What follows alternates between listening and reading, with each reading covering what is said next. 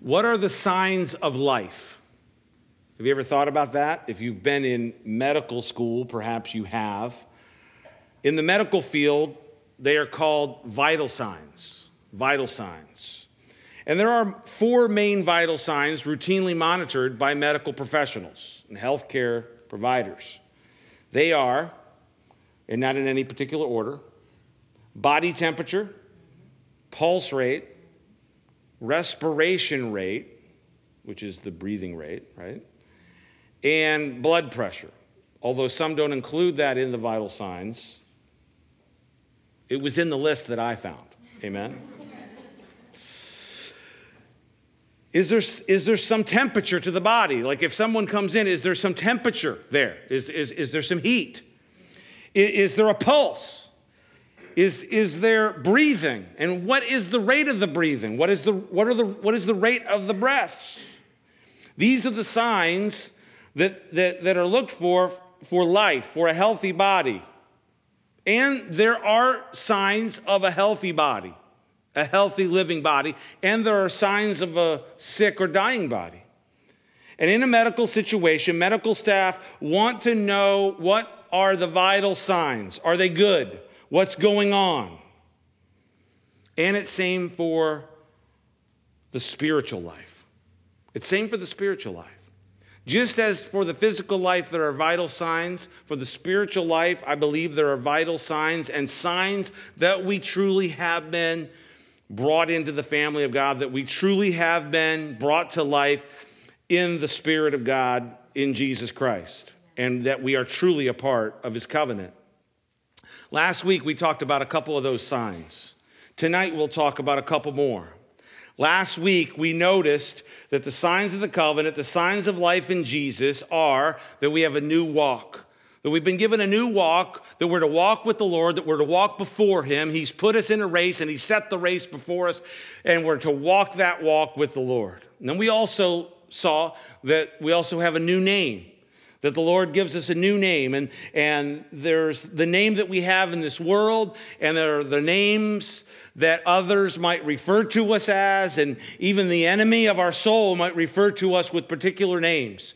But the Lord has given us a new name. Why? Because we've been brought in to a new family. We've been brought into the family of God.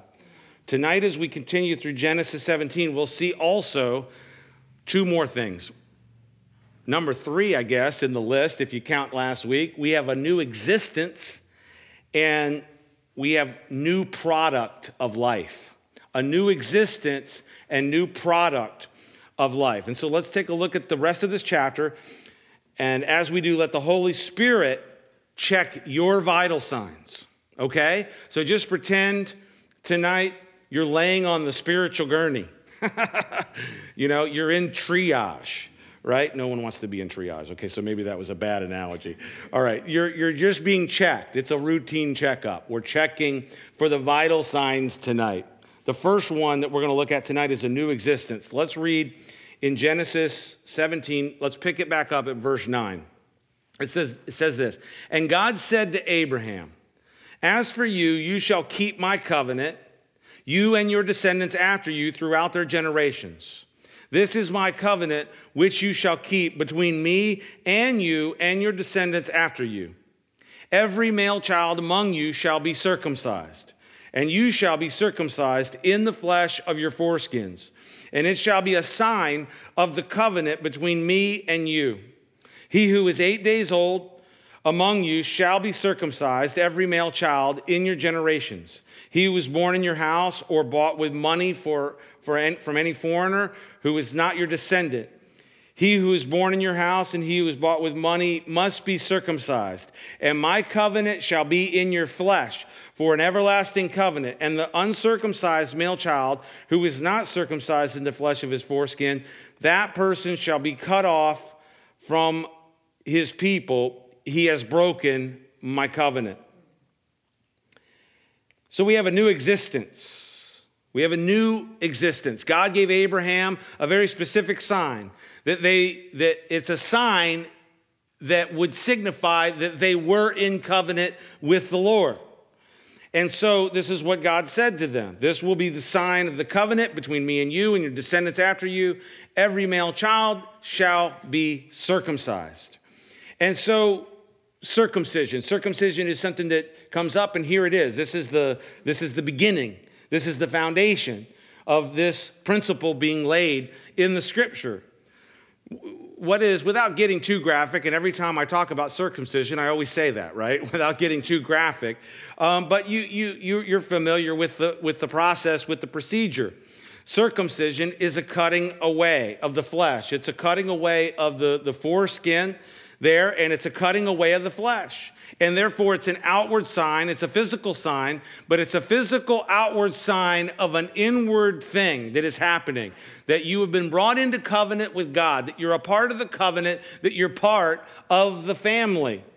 And so circumcision was an outward sign, but it would speak of an inward reality.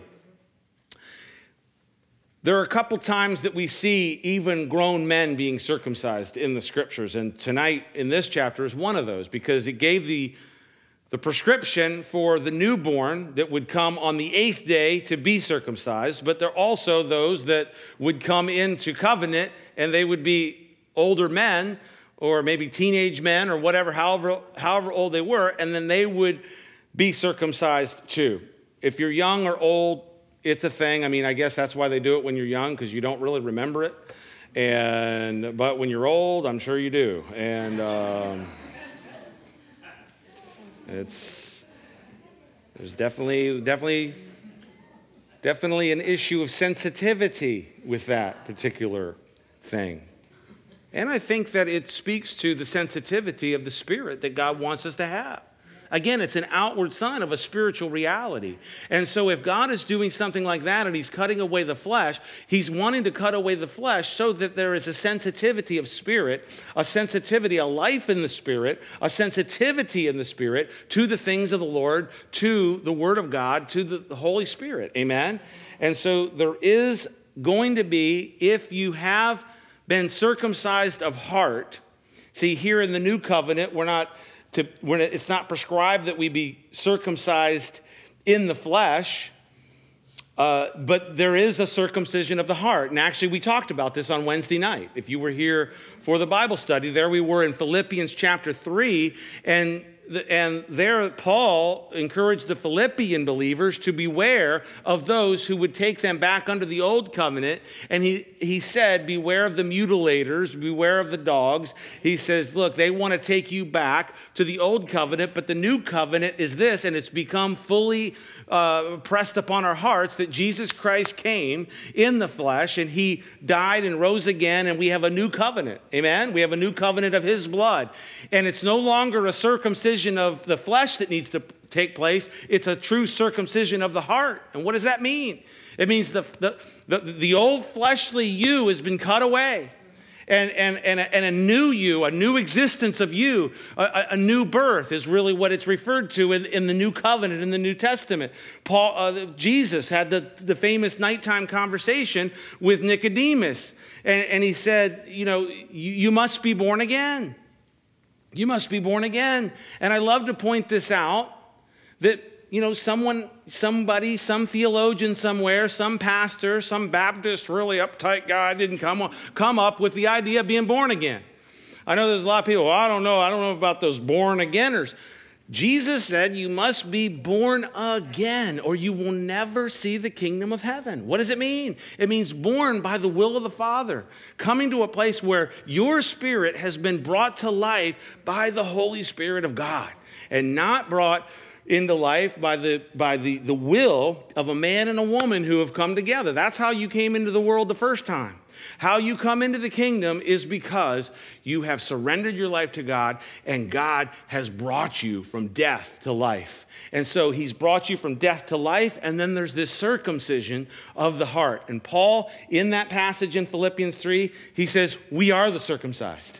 Remember that? He says, beware of these guys who want to take you back to the old covenant. We are the circumcised because we've been circumcised. It's been a circumcision of the heart. So in that sense, circumcision speaks of the reality of a new existence, the existence of the spirit man. The spirit man, that's you, that's been put in this flesh. This tent is temporary. And there's a person that is you, the spirit you, that has been brought to life in Christ. Amen? And so it speaks of a new existence, the existence of a spirit man. It speaks of the existence of the reality that you have been born again, that you have been born from above. Christian, you have a new existence in Christ Jesus. It's a whole new you. And the Apostle Paul would put it this way to the church at Corinth. You'll see it. This is a famous verse. Every Christian should know this verse. You should be able to recite it as soon as I put it up there, right? 2 Corinthians 5:17, therefore, if anyone is in Christ, he is a new creation. Old things have passed away. Behold, all things have become new. And so you have a new existence. The old has passed away. The flesh has been cut away. There's a new you. The question tonight is there a new you? Has the Spirit given life to your spirit? Is the flesh cut away? Do you have a sensitivity to the things of the Spirit? Do you have a sensitivity to the Word? Do you have a sensitivity to God as He comes alongside you, as He walks along the path with you, as Christian was pointing out for us in the welcome? That there's a sensitivity there. And so the question is, this is a vital signs checkup. Do you have those vital signs? Is there a sensitivity to what the Lord is doing, that wants to do? You know that there's Mary Jo and I had gone on a trip, and we rented this car, and I know there's someone here that had a vehicle that had this feature on it, but this is a new feature that you'll see on some cars. It's the feature where if you go too far to the left out of the lane or too far to the right, the seat will vibrate and go, no, let you know, get back on the, you're going off the path. Is there a sensitivity like that? I think we have that feature. The Christian life has that feature, amen? It's called the Holy Spirit. It's called a sensitivity to the Holy Spirit. And, we've had this for a long time. Cadillac may have it. These other places, people may have it. We've had it in the Spirit for a long time. It's the Holy Spirit who nudges us, who comes alongside and says, hey, get back in the lane. Get back in the lane over here. Some of you are over here on the rumble strips. Wake up. You're falling asleep on 95, and it's dangerous out there. And the Lord wants to bring it. And so the question is, do you have that sensitivity to the Spirit? Do you have it? You've got to ask yourself that question. Now, there's an idea, you have a new existence. Now, there's an idea of the word new in the New Testament. There's an idea of the word new in the New Testament that has a little bit of a different nuance to it than just new in terms of chronology. When I say new, most of us immediately go to, probably the A entry of the definition, right? The newest. Like, do you have the newest iPhone? Or do you have the newest Samsung Galaxy? Or the newest laptop? And so it's the latest one in chronology.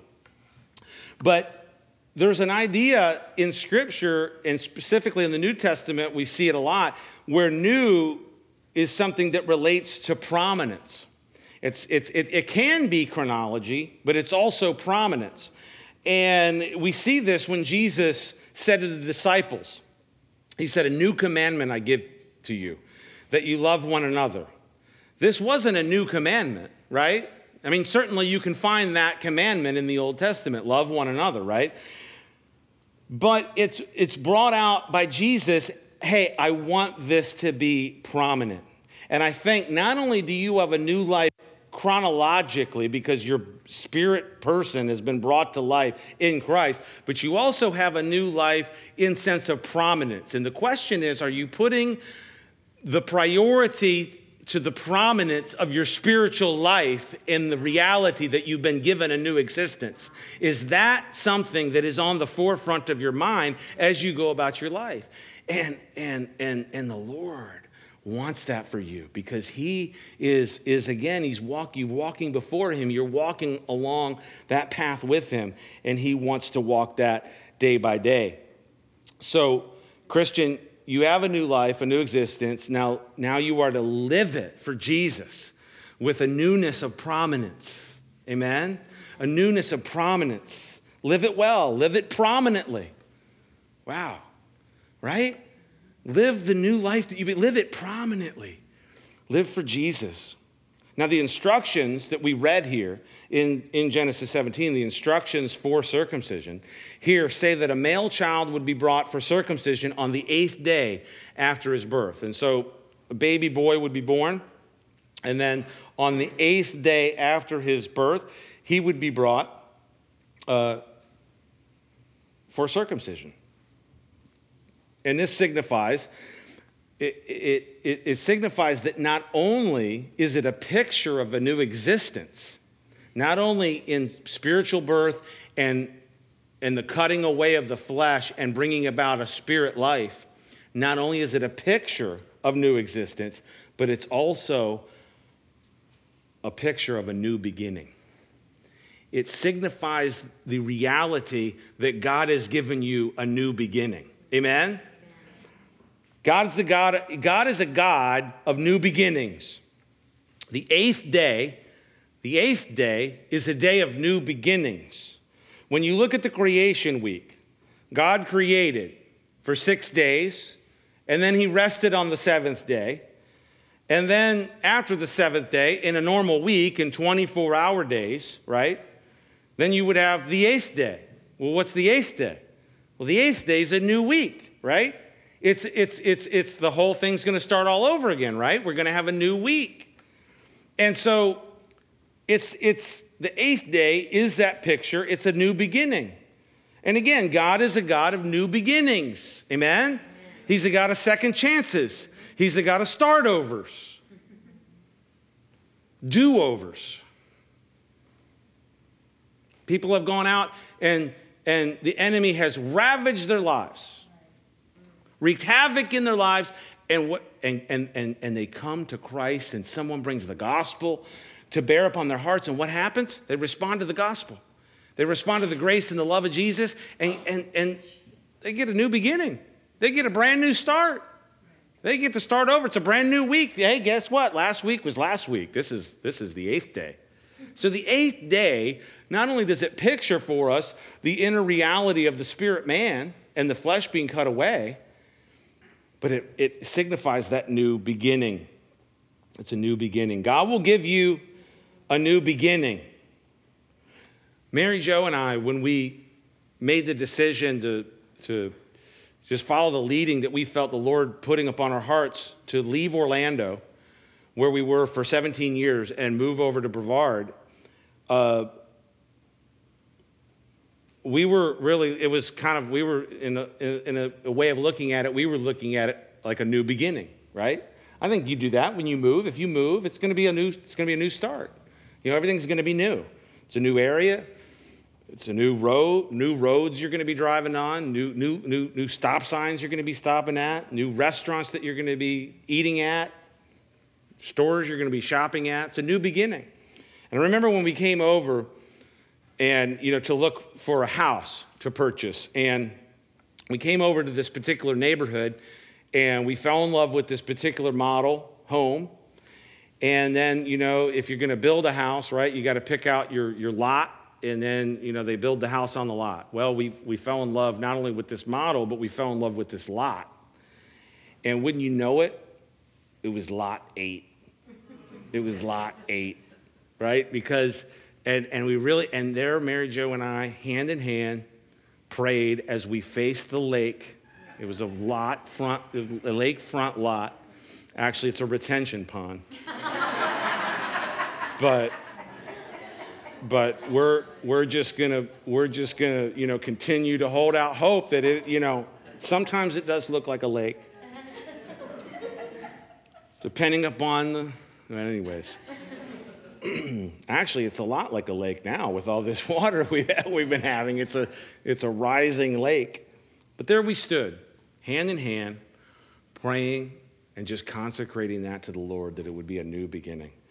And you know what? God is a God of new beginnings. He's going to give you, he'll give you a new beginning. You may be sitting here going, we need a new beginning. Some of you might feel like you're at the end of the whole old thing. And you're like, man, I'm ready for a new thing. I'm ready for a new beginning. Well, guess what? God's a God of new beginnings. God's in the business of new beginnings. Look at the whole Bible. The whole Bible is story after story after story of men and women that he stepped into their lives, he stepped across their paths, and he gave them a new beginning. He gave them a fresh start. He gave them a brand new day. He gave them an 8th day. Amen? And that's what he'll do for you. He can give one to you. In fact, you can begin tonight. If you need a fresh start, if you need a new beginning, you can begin tonight. You can have an 8th day tonight. Just reach out to God right now. Now look around the world tonight. You look around the world and you say, man, this world needs an 8th day. Don't we? We need a new beginning in the world. And you know what? That's actually what's coming. If you read the Bible is about that we're coming to a time where there will be an 8th day. Now, I don't want to get too down deep into this because we've talked a lot about this in our early studies. But I want to take you back to Genesis chapter 1. And in Genesis chapter 1, we talked about the week of creation, right? And we talked about the different possibilities of what those days could be. Because in Old Testament Hebrew, there are different, the word day can actually mean different things. It can actually mean a 24-hour day, and it does oftentimes. It also can mean a part of a day. It can mean a period, a larger period of time, and it is used in all of those ways throughout the Old Testament. And so we talked about the idea of a 24-hour week of creation, but we also talked about another theory that's called the age-day theory. And one of the things that is interesting with the age-day theory, the age-day theory, just to give you a little backup, a little refresher, is the idea that the days of creation weren't necessarily 24-hour days, but they were periods of time that God began to do those specific things in that day. And in this interpretation of Scripture, and there are guys who have put together really great presentations of this particular interpretation. You have the first day, and then you have the second day and the third day. And God did everything that he did on those days, he did in that period of time. And then you come to the 7th day. And so the week of creation becomes a pattern of a normal 7-day week. And so that when you come to the commandment, in 6 days God made the earth, and on the 7th day he rested, and so keep the Sabbath, remember the Sabbath, and keep it holy. And there it is in the commandment, right? Verse 1, it says this is what John saw. He says, then I saw a new heaven and a new earth, for the first heaven and the first earth had passed away, and the sea was no more. And then skipping down to verse 5, it says this, and he who was seated on the throne said, behold, I am making all things new. I'm making all things new. And Paul actually alludes to this in Romans, right? That the creation is literally groaning and crying out for its redemption and the creation, this new creation it's going to be. And so this is a powerful point. So we were created for the 7th day, but because of man's sin in the 7th day, God came into the 7th day and brought about an unbelievable redemptive plan, and now he's in the business of making all things new. And one day he'll even do that with the earth. Amen? And so it's an incredible, incredible thing. When you come to Christ, he gives you a new existence. You're now a spiritual person with new spiritual sensitivities. And God is bringing us forward to a time where he will make the world new as well. And we're looking forward to that day. And as we look out at the world today, we see all the things that are happening. Pray. One of the prayers that ends the book, if you go to the next chapter, what does it say? It says, Maranatha, right? Come, Lord Jesus. Come, Lord Jesus. He's the one that's going to bring this new beginning. And then in this passage, it says that anybody who, a part of the people that was not circumcised in the flesh of his foreskin, that person shall be cut off from his people. He has broken my covenant. And so there is this language here for identifying someone who's not a part of the covenant. Who's not a part of the covenant. What, you don't have the signs of being in the covenant. There aren't the signs that you've been circumcised. And for us, on this side of the new covenant, you would look and say, are there the signs that a person has genuinely been regenerated? Has there truly been a circumcision of the heart? Has there been a new birth? Is there a new existence in this person? Is there a sensitivity to the word, to the Lord, to the things of the Spirit? And so the question is, do you have those sensitivities? And you can by simply surrendering your life to Jesus right now and turn from your sin and make Jesus your Lord. Now, moving on. So we have a new existence. Second, tonight we have new product of life. Let's pick it up in verse 15 where we left off. Then God said to Abraham, as for Sarai, your wife, you shall not call her name Sarai, but Sarah shall be her name. And I will bless her and also give you a son by her. And then I will bless her, and she shall be a mother of nations, and kings of peoples shall be from her. Verse 17, then Abraham fell on his face and laughed and said in his heart, shall a child be born to a man who is 100 years old? And shall Sarah, who is 90 years old, bear a child? And Abraham said to God, oh, that Ishmael might live for you.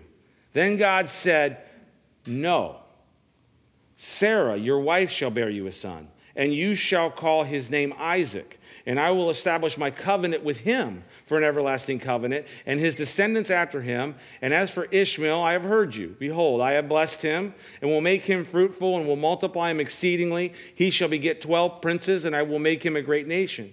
But my covenant I will establish with Isaac, whom Sarah shall bear to you at this set time next year. And then he finished talking with him, and God went up from Abraham. So Abraham took Ishmael, his son, and all who were born in his house, and all who were bought with his money, and every male among the men of Abram's house, and circumcised the flesh of their foreskins at that very same day, as God had said to him. And Abraham was 99 years old when he was circumcised in the flesh of his foreskin. And Ishmael, his son, was 13 years old when he was circumcised in the flesh of his foreskin. That very same day, Abram was circumcised, and his son Ishmael. And the men of his house, born in the house or bought with money from a foreigner, were circumcised with him. So we have a new existence, and we also have new product of life.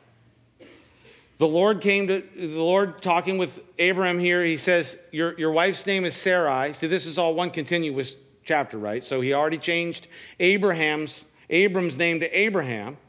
He went from high father to father of a multitude, right? Remember we talked about that last week. Sarai's name was changed to Sarah. So she goes from contentious to princess. And God tells Abraham, I got to get used to saying Abraham now, right? I've been trying to, coax myself into saying Abram, because that's where we've been. And now we're Abraham, right? So God tells Abraham, I will bless Sarah. I will bless Sarah, and she will be the mother of nations. Abraham, kings will come from her. Kings of peoples will come from her. And what does Abraham do? He laughs. Now, the first thing I want to point out there to you is that God will bring life to what was formerly dead. Right? See, Sarai's womb was barren. She's 90 years old. She's 89 years old. She's going to be 90 when she gives birth. But up until that point, there was any fruitfulness. But now the Lord is changing her name too. She's becoming a part of the covenant. Okay? And so God is working his work in her, and he's going to bring fruitfulness into her life. And that's what we see. God brings forth a new product of life from you. You were once dead in your sins, Paul says to the Ephesians, but you are alive because of Christ. And because you're made alive, now there's going to be a new product of life in you because God's going to bring that forth. Where there wasn't anything, where there was no work of the Spirit, where there was no movement of the Holy Spirit, now there's going to be that move of the Spirit in you. And because there's a work and movement of the Holy Spirit, there's going to be a new product of life in you, and fruitfulness is going to come. And so God tells Abraham this, that this is what's going to happen. And what does he do? He laughs. He laughs. Is she going to have a baby at 90? And is that going to happen by me and I'm 100 years old? And he laughed. It seemed so ludicrous to him. It seemed so laughable to him that he said, that you're not going to do. What are you doing, Lord? We're old now. You came to us all these years ago. You told us you were going to do that. We're old. I mean, that Ishmael might live before you. In other words, what he was saying is, that you might fulfill your promise and accomplish your covenant through Ishmael. That's what he said to him. And we're old. Are you going to really do this thing now? And he laughs. Abram laughs. But you know what? God laughs. Abraham may have laughed. But you know what? God laughs. I mean, number one, I know that God laughs. I know God has a sense of humor for a variety of reasons that I won't get into right now. But yes, I do know that God has a sense of humor. Various ways that the body functions and things that, just let me know that God is, we're going to have a big laugh with the Lord one day. But in other ways, the Lord laughs. The Lord laughs when men rely on the wisdom of men and not on the Word of God. He also laughs, because that's what Abraham was doing right here. He says, you're not going to do it now. Let Ishmael live before you. He also laughs when men conspire together in rebellion against him. He laughs. Oh, yeah? Well, we read it right there in Psalm chapter 2. Those that have conspired, those that have gathered together against the Lord and against his anointed, he who sits in the heavens laughs. You are going to come and make war against me? The King of Kings, the Lord of Lords, the Creator? Now that's a laughable situation, right? But serious. So, the Lord laughs. And Abraham laughed. And you know what he says? He says, you are going to have a son. Sarah is going to have a son. And you know what I'm going to do? You're going to name him Isaac, which actually comes from a root word, to laugh. See, I'm going to remind you every time you call your boy that I'm God, that I'm Yahweh God, and I'm going to do what I said I'm going to do. I'm going to fulfill my promise. And so he tells him, name him Isaac. Now, God is going to bring forth fruit from Abraham and Sarah. And that's what God is doing. That's what God does in your life, Christian. He brings forth fruit in your life. He's working in you. He's placed his Spirit in your heart, and he wants to bring forth the fruit of the Spirit in your life.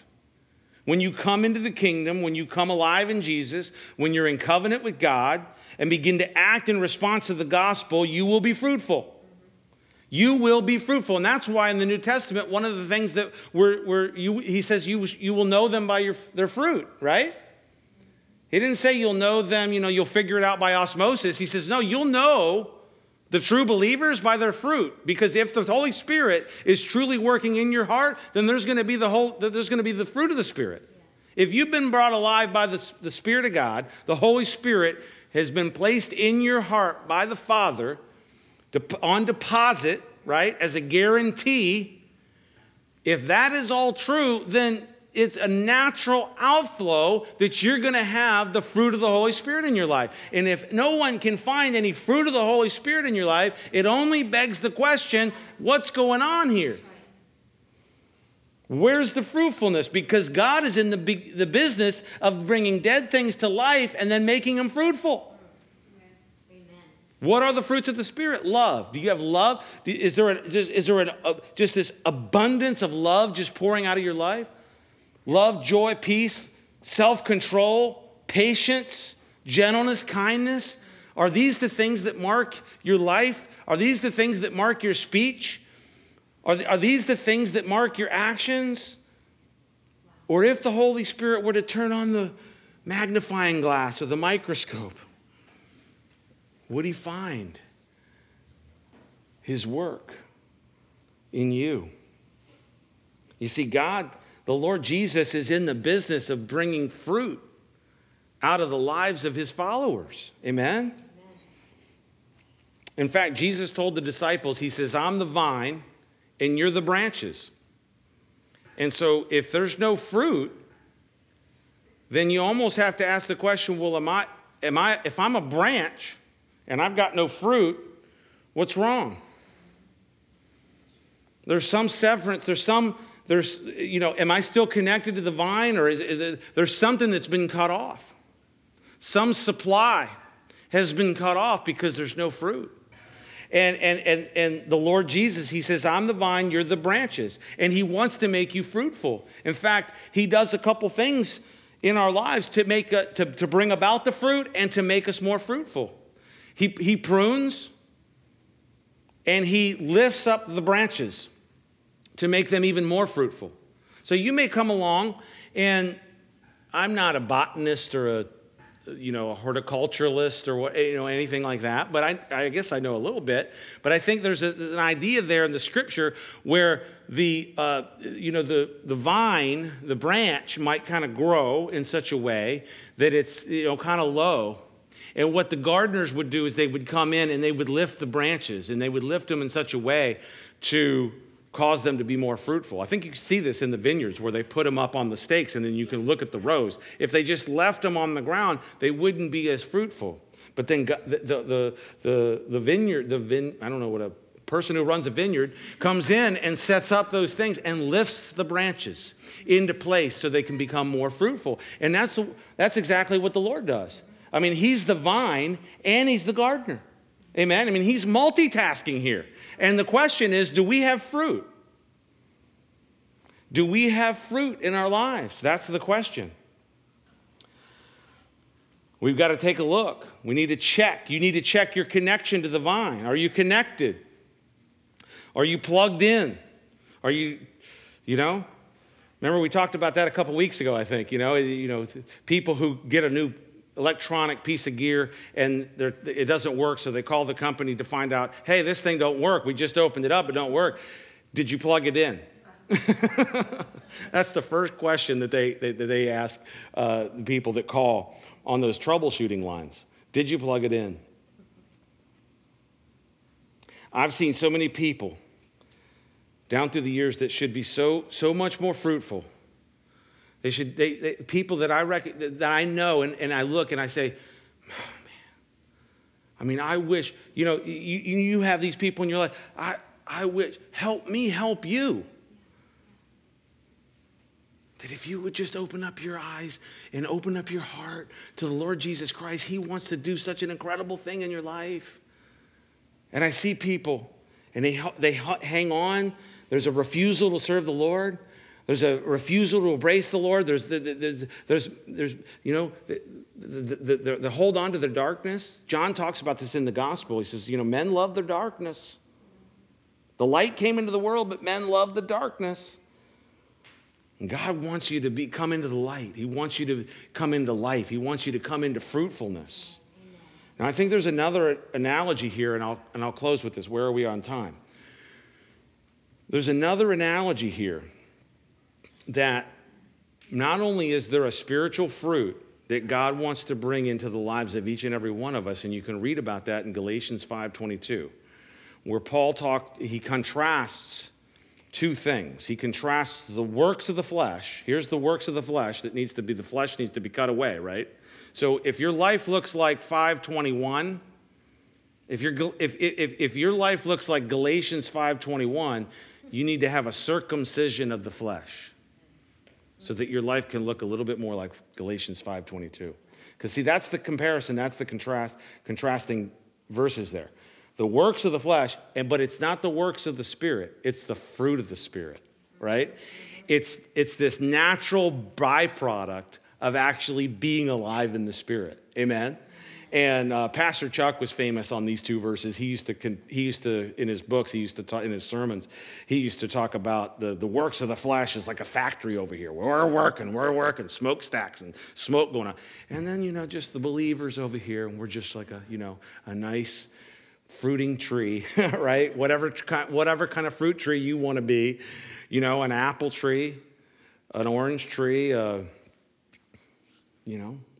whatever fruit you like. Mangoes, maybe? I don't know. But something. But where's the fruit? Where's the fruit? Now, not only does God want to bring about that spiritual fruit in your life, but I think he wants to bring about a fruitfulness across the board in your life. You say, what? Yeah, I do. I think he wants to bring a fruitfulness across the board. Because one thing I know about the scriptures, that if you hear the word and you put the principles of the word into practice in your life, I don't see how you could not become fruitful. You cannot not become fruitful. That's a double negative. I repent, English teachers. The English teachers if my sister's here, she's a teacher, but if my little sister was here, she would rebuke. Because she's an English teacher. You can't not be fruitful in your life. What's not fruitful in your life? Begin to add the principles of the word into your life. Obey the Lord with your finances. Obey the Lord with your relationships. Obey the Lord with how you treat one another, how you treat people. Obey the Lord with what he says about how you're to conduct your work.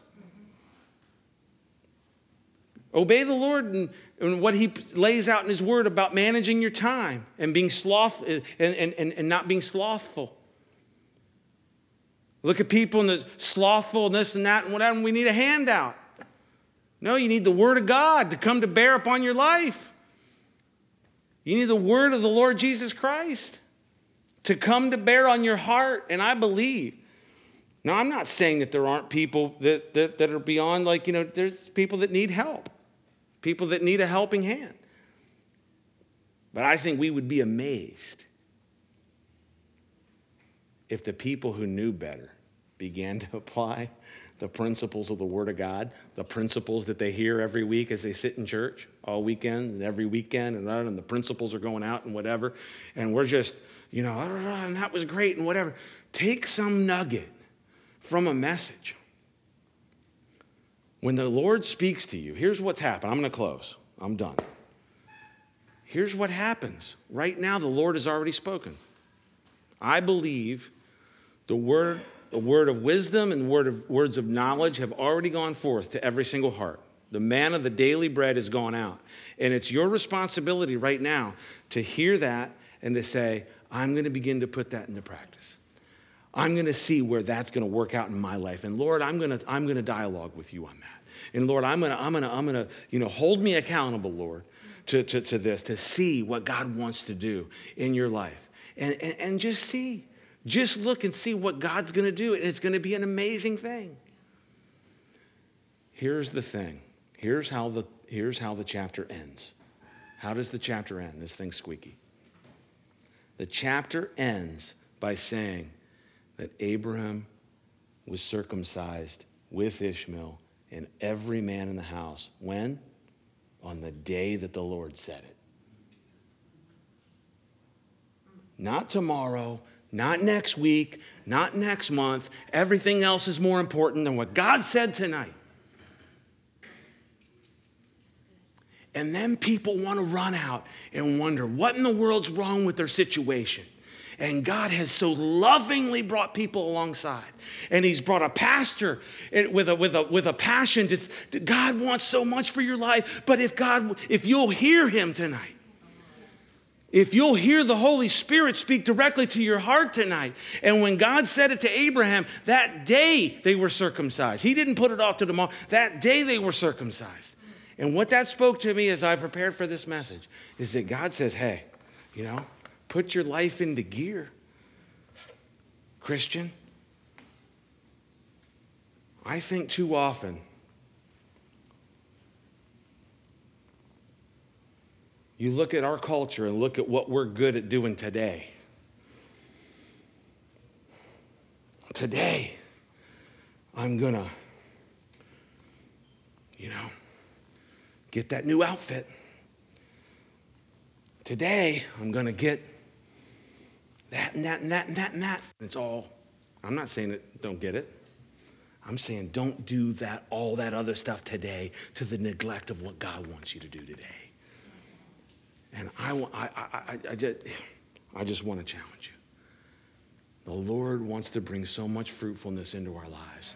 And if we'll hear and become a doer of the word, as James says, we'll be amazed at the life and the spiritual vitality in the Spirit that God begins to work in every single one of our hearts and in the life of our fellowship.